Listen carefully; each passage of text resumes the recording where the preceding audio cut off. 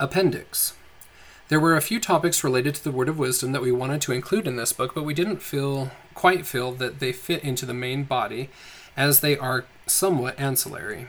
Initially, we decided to include these topics in another work, but were persuaded to include them as an appendix instead. The following sections are simply to provide additional and interesting information for your consideration. Section, what about dairy and eggs?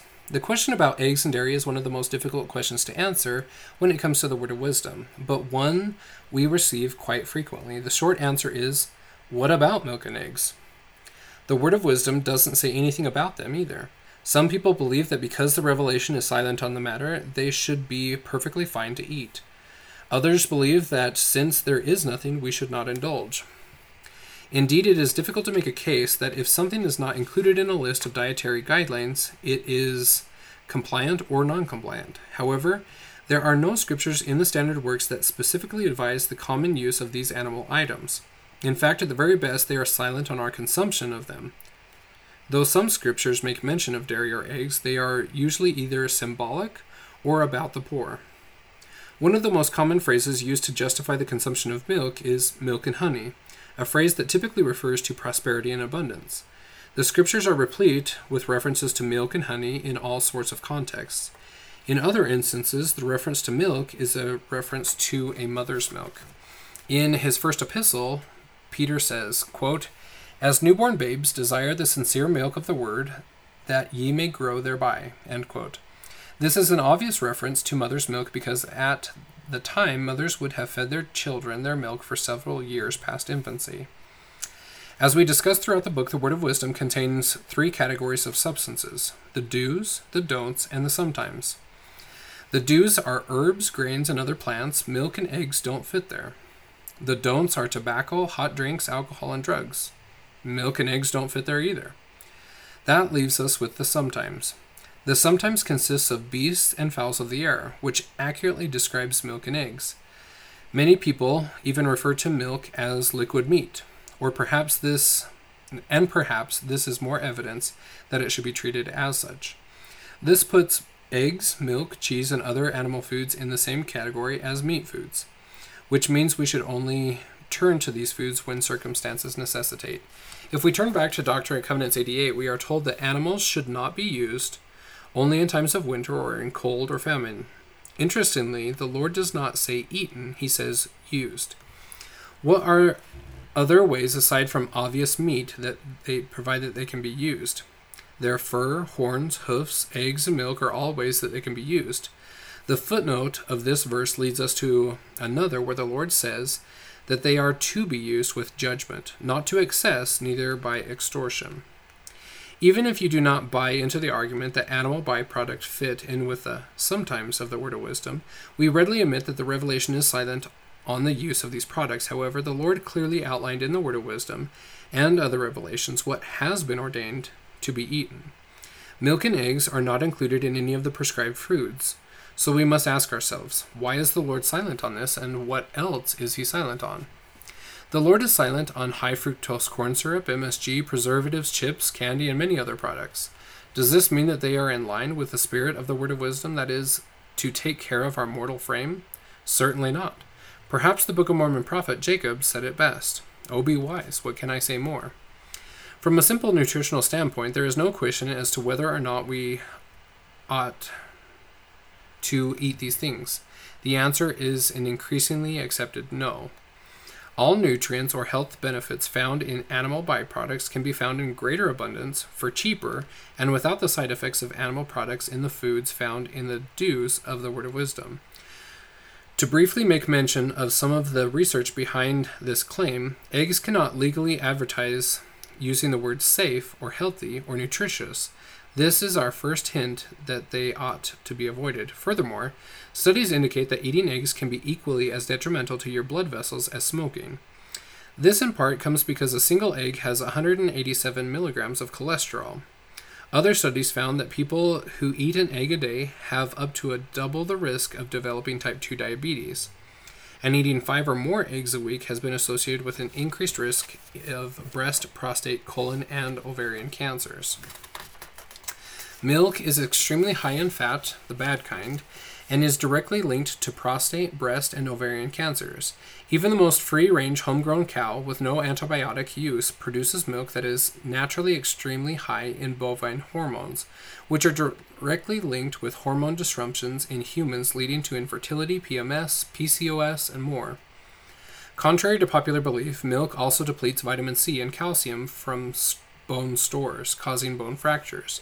And most interesting, the groundbreaking China study, one of the largest nutritional studies ever performed, found that you can turn off cancer cells simply by eliminating dairy.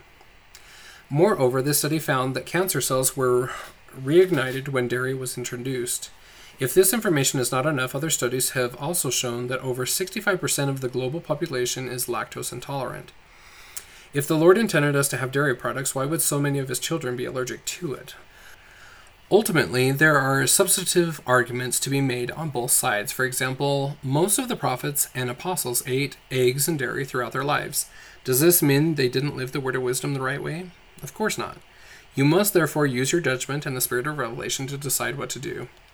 I, Cassidy, experienced the blessings of stopping my consumption of dairy and eggs. On 3 various occasions throughout my life, I stopped consuming meat for different reasons. Though I stopped eating meat, I still ate moderate amounts of eggs and large amounts of dairy. Each time I stopped eating meat, I noticed improved health, but my challenges never went away completely. I was still unable to fully claim the promised blessings of health and strength in the word of wisdom. Feeling discouraged, I added meat back into my diet each time. I worked hard to ensure I had the cleanest products. I bought all grass-fed, organic, free-range products and always brought raw milk and cheese from a variety of animals.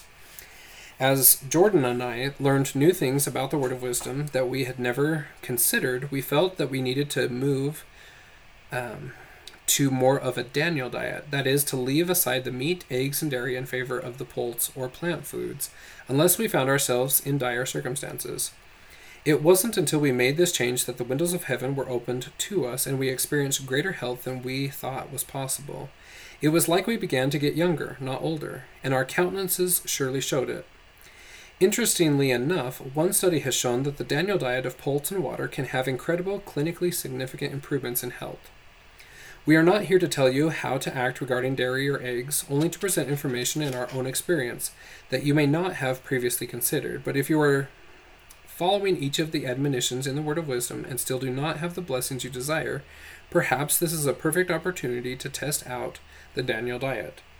Experiment upon the word to see if it is good. By your own experience, you'll be able to know whether this is something you should follow or not. Give it 2 weeks and see how you feel.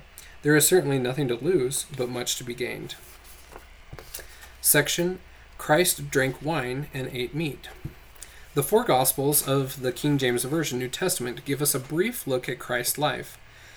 Though these accounts are incredibly important and ought to be studied with great care, they are just a small fragment of the historic and spiritual writings that exist about the life of Jesus of Nazareth. Many additional Gospels, historical accounts, alternate translations, and apocryphal books often provide important context and information, but did not make it into the King James Version. Many members are scared of these books, as their variety and origins are sometimes questionable. However, it is interesting to note that Joseph Smith often referred to and used other translations of the Bible in his personal studies. One version he would have used contained the Apocrypha. Referring to the Apocrypha, D&C 91 assures us that many of the things therein are true, and it is mostly translated correctly. The Lord goes on to say that we ought to read the things by the Spirit, and the Holy Ghost will manifest to us what is true. With this approach in mind, it is exciting for many members to learn that there is a great deal written in other texts about the teachings of the personal diet of Jesus Christ. What we offer in this section is a different look at what we find in the English King James Version of the Bible. We do not claim to have discovered any hidden or new doctrines, simply interesting information to consider. The first major issue with the idea that Jesus drank intoxicating wine is that many of these assertions are from anti-Christians that discuss the use of wine during the time of Christ. So a complete and accurate picture of wine usage is unlikely. That being said, there are some clues in ancient historical texts that help us to understand the situation a little bit better. As already discussed in chapter 4, it is very clear from many passages in the Bible that intoxicating wine is condemned. One passage indicates that wine was associated with woe, sorrow, contentions, babbling, and redness of eyes. Some historical records indicate that the Jews took great care to store the wine properly so that it did not turn bad, but also so that it would not ferment and become alcoholic. It should be remembered that alcoholic wine is not naturally occurring. It is an arduous process that includes the correct amount of water, sugar, time, and temperature. So simply putting wine in a barrel until the next season would not suffice it, making it an alcoholic beverage. If this alcoholic form of wine was condemned throughout Scripture, we can logically infer that it would not be in Christ's character to defile his body with such things. Some of the quotations below may provide more insight. As members of the Church, we use a version of the Bible that came from a Greek manuscript. However, the Syriac Aramaic manuscript is regarded as being more correct by some historians, since it is written in the language that Christ and his disciples would have spoken. In this version of Luke 21, the Lord teaches his disciples, quote, "Be on guard so that your hearts do not become heavy with the eating of flesh and with the intoxication of wine, and with the anxiety of the world.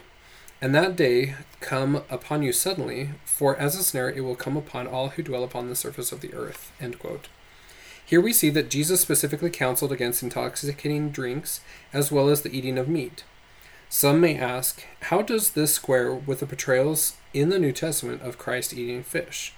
First, it is interesting to note that in the original story of Christ feeding the 5,000, he is said to have fed the crowd with both bread and fish. However, each time Christ retrospectively discusses the event, he makes no mention of fish, only referring to bread.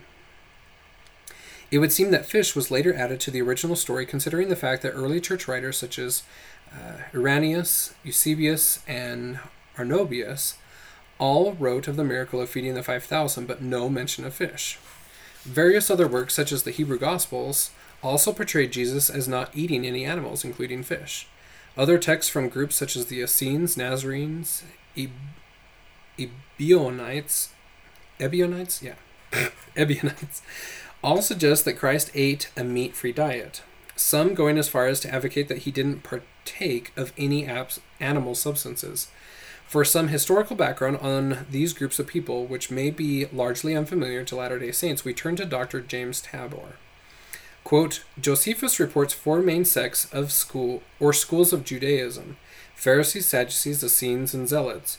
The earliest followers of Jesus were known as Nazarenes, and perhaps later Ebionites, and form an important part of the picture of Palestinian Jewish groups in late Second Temple times.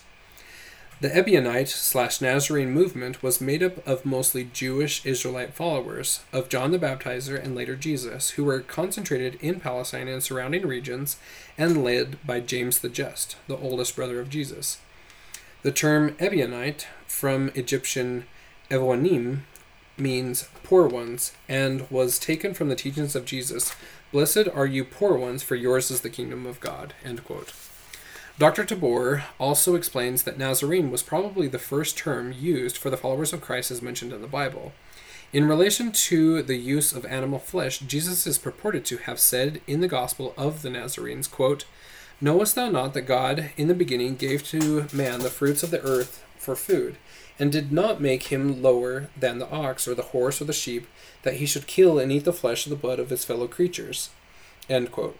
On another occasion he taught, quote, Wherefore, I say unto you, all who desire to be my disciples, keep your hands from bloodshed, and let no flesh meat enter your mouths. For God is just and bountiful, who ordaineth that man shall live by the fruits and seeds of the earth alone. End quote. These ancient texts give us an interesting perspective that our New Testament does not. Even more intriguing, however, are the historical accounts from the early Christian church about the disciples and their followers. There is overwhelming evidence from a variety of sources that the early apostles did not partake of meat or wine. Many of these accounts originate from early church historian Eusebius.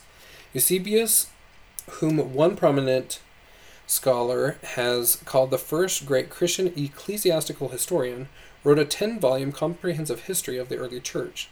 In one of his works, Eusebius writes that the disciples embraced and preserved in a strenuous and laborious life with fasting and abstinence from wine and meat.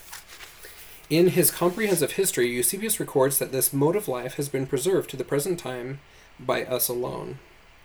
In the New Testament, we learn that John the Baptist ate locusts. However, a closer look shows that he was a Nazarite who believed in living an austere and humble lifestyle. The carob bean, also known as the locust bean, was commonly regarded as one of the most readily available foods eaten by this priestly class. Therefore, it can be reasonably inferred that John likely ate locust plant seed from the carob tree, not actual locusts. In fact, according to the church historian Hegesippus, John never ate meat. But John was not the only one that we likely have incorrect information about. Other texts indicate that others of the apostles abstained from both meat and wine as well. Peter reportedly said, "I live on olives and bread and rarely vegetables." On another occasion, he taught that the unnatural eating of flesh meats is as polluting as the heathen worship of devils, with its sacrifices and its impure feast. Through participation in it, a man becomes a fellow eater with devils. End quote. We are told in the Acts of Thomas that Thomas abstained from the eating of meat and drinking of wine. Matthew ate only seeds and nuts, hard-shelled fruits and vegetables without flesh. And most interesting is James, the brother of Jesus. According to Eusebius, James was holy from his mother's womb, and he drank no wine nor strong drink, nor did he eat flesh. End quote. This assertion was repeated by St. Augustine, who said that James, quote, lived upon seeds and vegetables, never tasting flesh or wine. End quote. Here we learn that Mary brought him up with a knowledge surely as his brother Jesus would have been brought up in this same custom. If these texts are to be believed, we must ask, where did we stray? If Christ plainly taught these things according to so many sources, when did the rhetoric shift?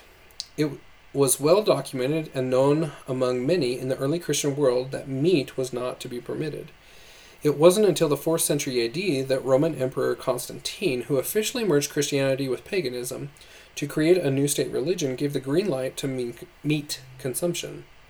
Since that time, meat consumption has been generally accepted by most Christians. If we accept that at least a portion of these texts are accurate, some may wonder, quote, why didn't Joseph Smith make these changes in his translation of the Bible? End quote. We can't know for certain, but it appears that this was a principle Joseph was working to restore. The Apostle Peter taught of the restitution of all things, and this was merely a portion of what needed to be restored. For instance, the Lord revealed to Joseph key changes to Genesis 9 that stipulated animals were only to be eaten to save life. Joseph also received the revelation in Doctrine and Covenants 89 that essentially restored the diet given to Noah and confirmed biblical teachings about intoxicating wine. Not only did the prophet receive this instruction from the Lord, but he also taught the principles repeatedly to the saints. Accepting all of this would lead us to believe that perhaps there are still things amiss in our King James Bible about Christ and his use of fish, things that Joseph would have corrected had he been able to continue his work on translation on the Bible as he had planned before he was killed. Regardless, we don't know for certain the variety of these things. Did Christ really not partake of intoxicating wine and animal flesh? It's possible. However, we do know that the things that were revealed to the prophet Joseph Smith, it is hard to imagine that the Lord would not abide principles he would reveal to his prophet and expect his saints to live. We can confidently assert that because Christ lived a sinless life, he took care of his mortal body by not defiling it with things he would later reveal to Joseph were harmful.